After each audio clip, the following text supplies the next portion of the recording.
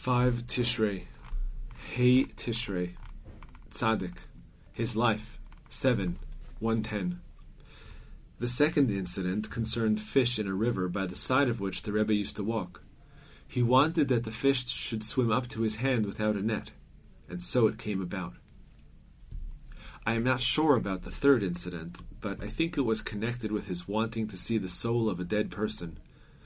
He prayed to God fervently about this, and it came about. Suddenly, a certain dead person came to him while he was lying in the room he had in his father-in-law's house. The Rebbe was terrified, because it was the first time he had seen a dead soul with his own eyes. For he was then only quite young, and besides, he said afterward that this particular dead person had been an evildoer. That is why he was so terrified and panic-stricken. He started screaming and shouting, and the people in the house came running and tried to get into his room, but they could not enter because the Rebbe had previously closed the door from the inside. They had to find another way to get in. I do not remember if the Rebbe said they broke down the wall or they entered from the roof in order to get into his room. Only afterward did he calm down. He said it was because the dead person in question had been an evildoer that he was so terrified. Subsequently, he saw any number of dead souls and he was never afraid, especially not in the latter period of his life, when he became the master of the field, and thousands upon thousands of souls came to him for their tikkun. For he made special efforts to work to make a tikkun for the souls of the dead and the naked souls which had so far not entered a body at all. Another story the Rebbe told is how once, when he was poor, he had nothing to eat for the evening. He was in the meadows as usual when he found some grits wrapped up in a scarf. He took them home to cook. From what he said, this was as precious to him as finding great spoil, Psalms 119:162, because he had trusted in God, and God had provided him with his needs even in the middle of a field. I heard him say that he knew the meaning of trust.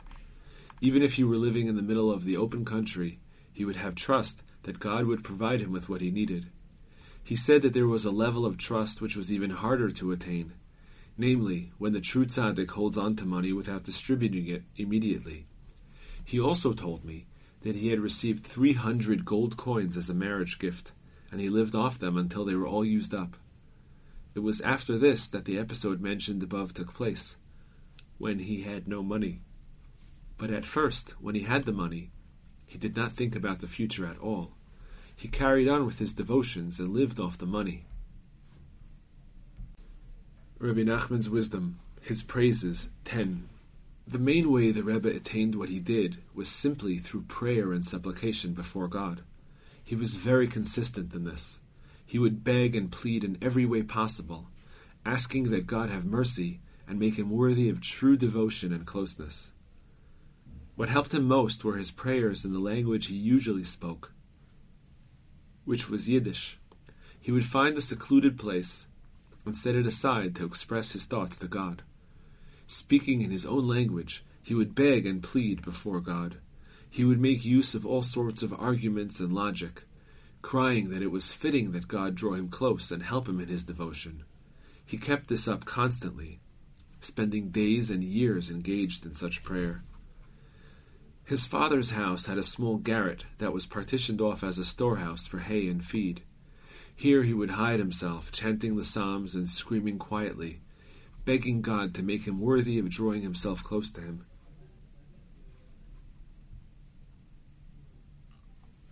Besides this, the Rebbe made use of every published prayer he could find. He went through all the books of prayers available, and there was not a prayer that he did not repeat countless times. He recited them all, the Psalms, the Shari Tzion, and the prayers printed in the large Siddurim. He poured out his heart in every possible prayer and supplication, even those printed in Yiddish for women. Not a single one was omitted. The Rebbe also had the custom of reciting all the supplications following each day's Mamadot. He would say the prayers for all 7 days of the week at one time. He also had the practice of chanting only the verses in Psalms that speak of prayer and the cry to God.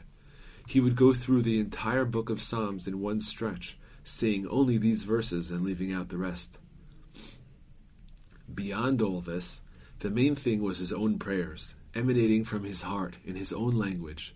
He would pray and argue before God, making up petitions and arguments as he went along. He would beg and plead that God make him worthy of true devotion. Prayers such as these helped the Rebbe achieve his greatness. We heard this explicitly from the Rebbe's own holy lips. The Aleph Bet book, Truth, A. 39. A person who guards himself from falsehood is always victorious. 40. It is permissible to alter the truth in order to save oneself from harm. 41. A person who is fond of falsehood will disgrace the tzaddik and will himself be shamed. 42. One who speaks falsely perishes. 43. Truth saves a person from slander. By telling the truth, his prayers are accepted, and when judged on high, he will be judged according to his merits. 44. A person can tell from his dreams whether his heart is true with his God. 45. A person who keeps his word can accomplish great things. 46. One who has no haughtiness is saved from lies. 47. Whoever guards against frivolity is clearly a person of truth. Kitzer Likutei Moharan 1, Lesson number 2. 6. If a person engages in much prayer and conversation with God for many years, and nonetheless sees for himself that he is still very far from God, and it seems to him that God, so to speak, is hiding his face from him, God forbid, he should not make the mistake, God forbid, of thinking that God does not hear his prayers and conversations with him at all. Rather, he should believe with perfect faith that God hears, listens, and pays attention to every single word of every prayer, request, and conversation. Not a single word is lost, God forbid. To the contrary, each and every word is slowly making an impression on high, and is arousing God's compassion every time. It is just that the building of holiness which he needs to enter is not yet finished. After many days and many years, if he will not be a fool, and will not become discouraged in any way, if he summons his strength, fortifies himself, and strives in prayer more and more, then, through his many prayers, God's compassion will be awakened until he turns to him and shines his face upon him and fulfills his desire and his will through the power of the true tzaddikim, and brings him close to him with great compassion and mercy. 7. It is not proper to think about receiving reward for anything, for all of our good deeds and prayers are given to us by God. Therefore, even if a person occasionally merits some salvation and to draw a little bit closer to holiness, etc., he should not think that he merited this as a result of his own Torah study, prayers, and good deeds. For everything is from God, and were it not for God's great kindness, he would already have drowned, God forbid, in what he would have drowned in. May God save us. 8. The essence of the evil inclination is the urge for sexual transgression. This is the primary source of spiritual pollution. Therefore, one must know that the main test for every person in this world is his struggle with this desire. Fortunate is he who merits to win the war. 9. The great tzaddik of the generation is associated with the concept of the greater luminary. He shines to and illuminates prayer, which is the concept of the lesser luminary. Rabbi Nachman's stories, The Lost Princess. She then began to complain to him. He had spent so much effort and great toil for many years to free her, but then on the very day that he would have been able to free her, the opportunity was lost. She wept very much. It is a very great pity, both on him and on me. I have been here such a very long time, and I cannot leave. She then took the kerchief from her head, and wrote on it with her tears, leaving it next to him. She then got up, sat in her chariot, and left. When the viceroy woke up, he asked his servant, "Where in the world am I?"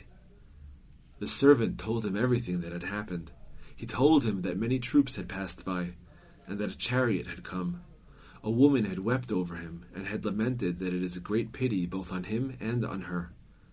The viceroy then noticed the kerchief lying next to him. "Where did this come from?" he asked. The servant replied that the woman had written on it with tears. The viceroy took it and held it up to the sun. He began to see the letters and could read what was written on it. It contained all her lamentations and grief. He also read that she was no longer in the castle. He must now search for a golden mountain and a pearl castle, and there you will find me. Restore my soul. Likutei Moharan 6. This often leads to great confusion in the minds of honest people who have truly worked hard on themselves. Suddenly they find all these old desires, confusions, and obstacles rising up against them. They start thinking that they must have fallen from their level, because before this, they had rest from all these desires and confusions. They lay dormant. Now that they have reappeared, these people come to think they must have fallen down.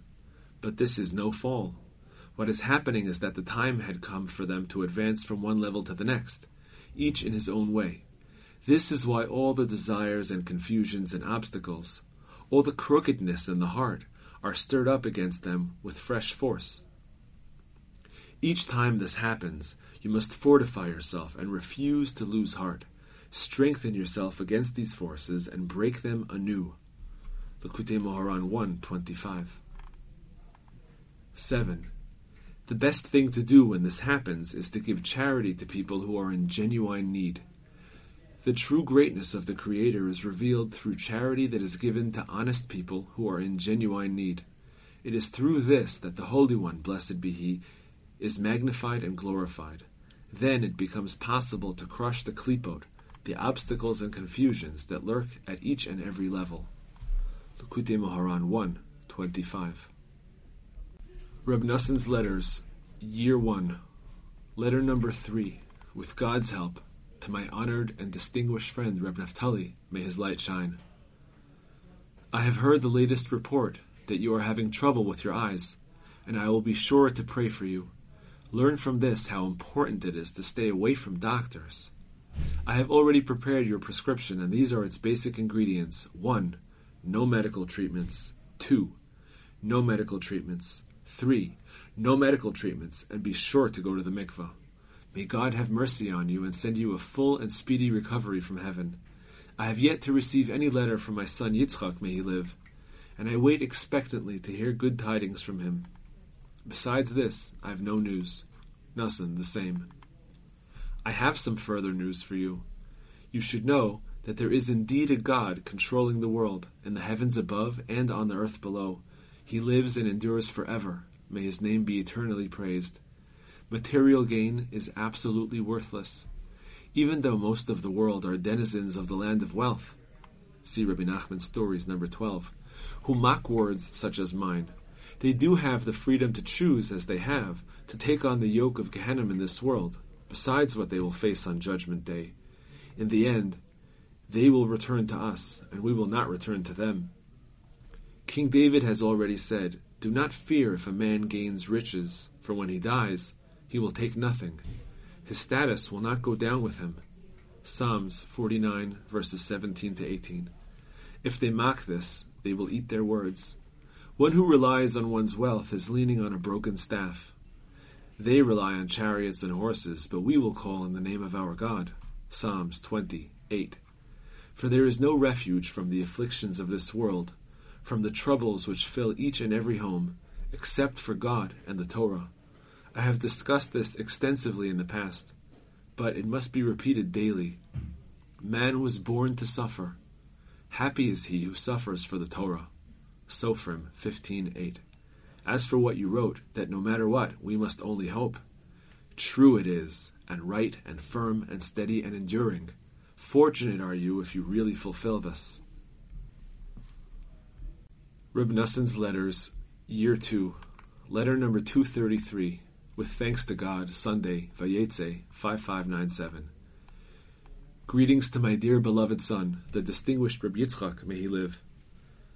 I received your letter on Tuesday, Torah reading Chayei Sarah, and I reread it again today. How I enjoyed the sweet pleasantness of your words, which came straight from the heart. I have nothing to respond right now, but your enormous desire for my letters compels me to fulfill your request. You already wrote in your letter concerning the matter that I presently have in mind, a little of which you heard from Reb David.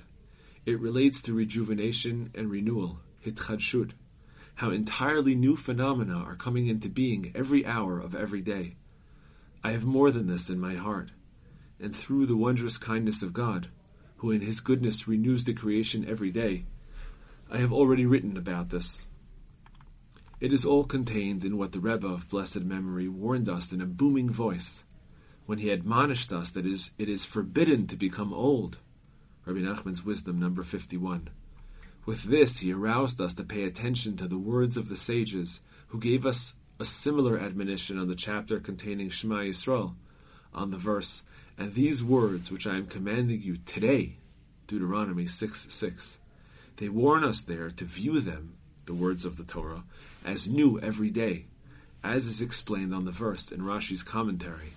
Likewise, on the verse, "Today you became a people to the Lord your God," Deuteronomy 27:9, Rashi comments, "Consider it as if you entered into the covenant with him today."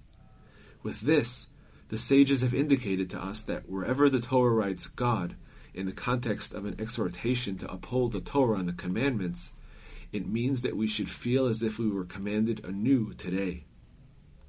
This is a very great admonition, and it is necessary to recall it constantly, every hour of every day. For every hour, wondrous new things are coming into being, not to mention every day, week, or month, and certainly every year and Shemitah, 7-year period. You may have heard what I said recently on the verse, "They are new every morning, great is your faithfulness," Lamentations 3:23. Namely, a person's mental faculties are renewed every day. I said, through God's kindness, that even if a person does not merit to see and comprehend the enormous wonder of this daily renewal, he needs to believe with abundant faith that certainly wondrous new things are created daily. As it is written, he creates daily new things. This is the meaning of "they are new every morning, great is your faithfulness." A person must have great faith to believe that every morning, every day, God brings about many new things, as in, they are new every morning. Understand this.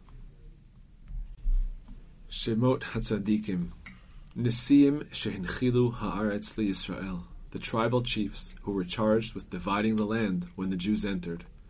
Kalev ben Yefuneh, Shmuel ben Amihud, Elidad ben Kislon, Buki ben Yagli, Chaniel ben Ephod, Kemuel ben Shiftan, Elitzaphan ben Parnach, Paltiel ben Azan, Achihud ben Shalomi, Pedahel ben Amihud.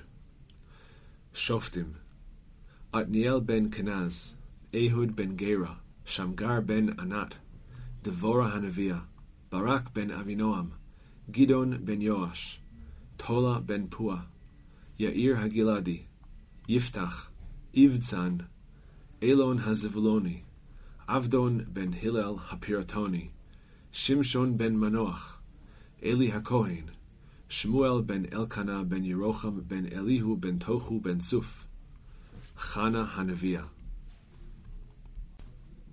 Reb Nassan's Prayers 1, Prayer number 4. Please, Hashem, pardon us and save us from destruction. Come after your scattered flock, for there is no one to gather us together. You yourself draw us close in your abundant love and mercy. I am fully aware that after the terrible things I have done, I am not worthy of coming close to you. My actions have been despicable, and my thoughts appalling. I have done the same bad things time after time. I have repeatedly promised you that I would not go back to my wrongdoing or make you angry ever again, but I have not been able to keep my promises for even a short time. I have always been quick to go back to my bad ways. This has happened time and time again. How can I dare come before you and try to placate you? But we know, Hashem, that your thoughts are way above our thoughts, and the power and depth of your love and mercy are far beyond the grasp of our minds. It is impossible to apprehend the awesome heights of your love and mercy. The mercies of Hashem will never be exhausted, nor will his love ever come to an end. As long as there is life, there is hope. You return man to the dust, Up until the moment when life itself is crushed into dust, sinners are received.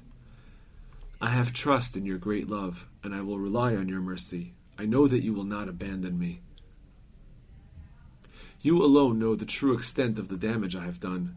It is impossible for me to begin to understand even the tiniest fraction of the damage caused by my sins. I am still not fully aware of who it is that I have sinned and rebelled against, because my sins have caused your exaltedness to be concealed from me. You alone know what I have done and the damage I have caused, what, how much, and against whom. For no one knows anything of you except for you alone. Blessed is your name forever. In spite of all this, the power of your love and mercy will overcome everything. You know our nature and our inclinations, and your desire is to show mercy. For you do not wish for the death of the sinner, but that he should turn from his ways and live. You wait for him until the day of his death, and if he repents, you receive him immediately. I have therefore come before you, Hashem, my God, and God of my fathers, with a crushed heart and humble spirit, to beg you to take pity on me and on all of your people, the house of Israel. Send us true tzaddikim who will have the power to heal us and bring us to complete teshuvah, to restore our souls and bring atonement for our sins. Overcoming evil instincts and depression. In your kindness and mercy, grant me that I should draw close to true tzaddikim and see the radiant light of their faces, so as to save my soul from the thorns and pits of evil desires, depression, laziness, and their offshoots. By seeing the radiant faces of true tzaddikim and drawing close to them, my soul will be saved from these bad traits. With your loving help, I will be able to overcome and remove all material lust from myself. I will have no desire for anything in the world besides you, and all my learning, longing, yearning, will, and desire will be focused on you and your service. I will serve you industriously and energetically, and I will be happy and positive at all times. I will rid myself of laziness and depression forever. I will rejoice in you and serve Hashem with joy and good-heartedness at the abundance of everything, and always be happy. Malicious talk and pride. Grant also that I should be able to give charity to true tzaddikim, so as to be saved from wild beasts and robbers, malicious slander, worthless pursuits, pride, and their offshoots. Hashem, loving God, when I speak, help me talk in such a way that everything I say will only be for the sake of your name and your service. Let me never engage in idle talk. Let all my words be words of Torah, service of God, and awe of heaven. In particular, save me and all your people, the house of Israel, from the sin of malicious slander and tale-bearing, which is serious in the extreme. Let me never say a single bad word about any Jew in the entire world.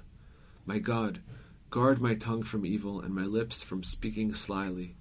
Save me from slander and tale-bearing and anything which has even the faintest odor of them from now on and forever.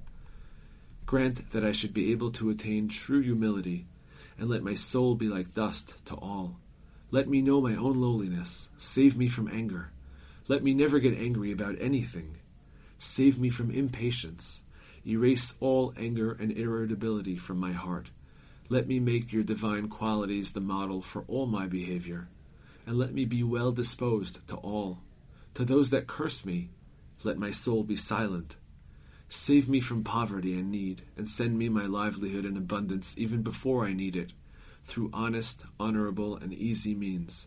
Grant all my needs from your ever-open, ample hand, so that I can genuinely do your will all the days of my life, from now and forever.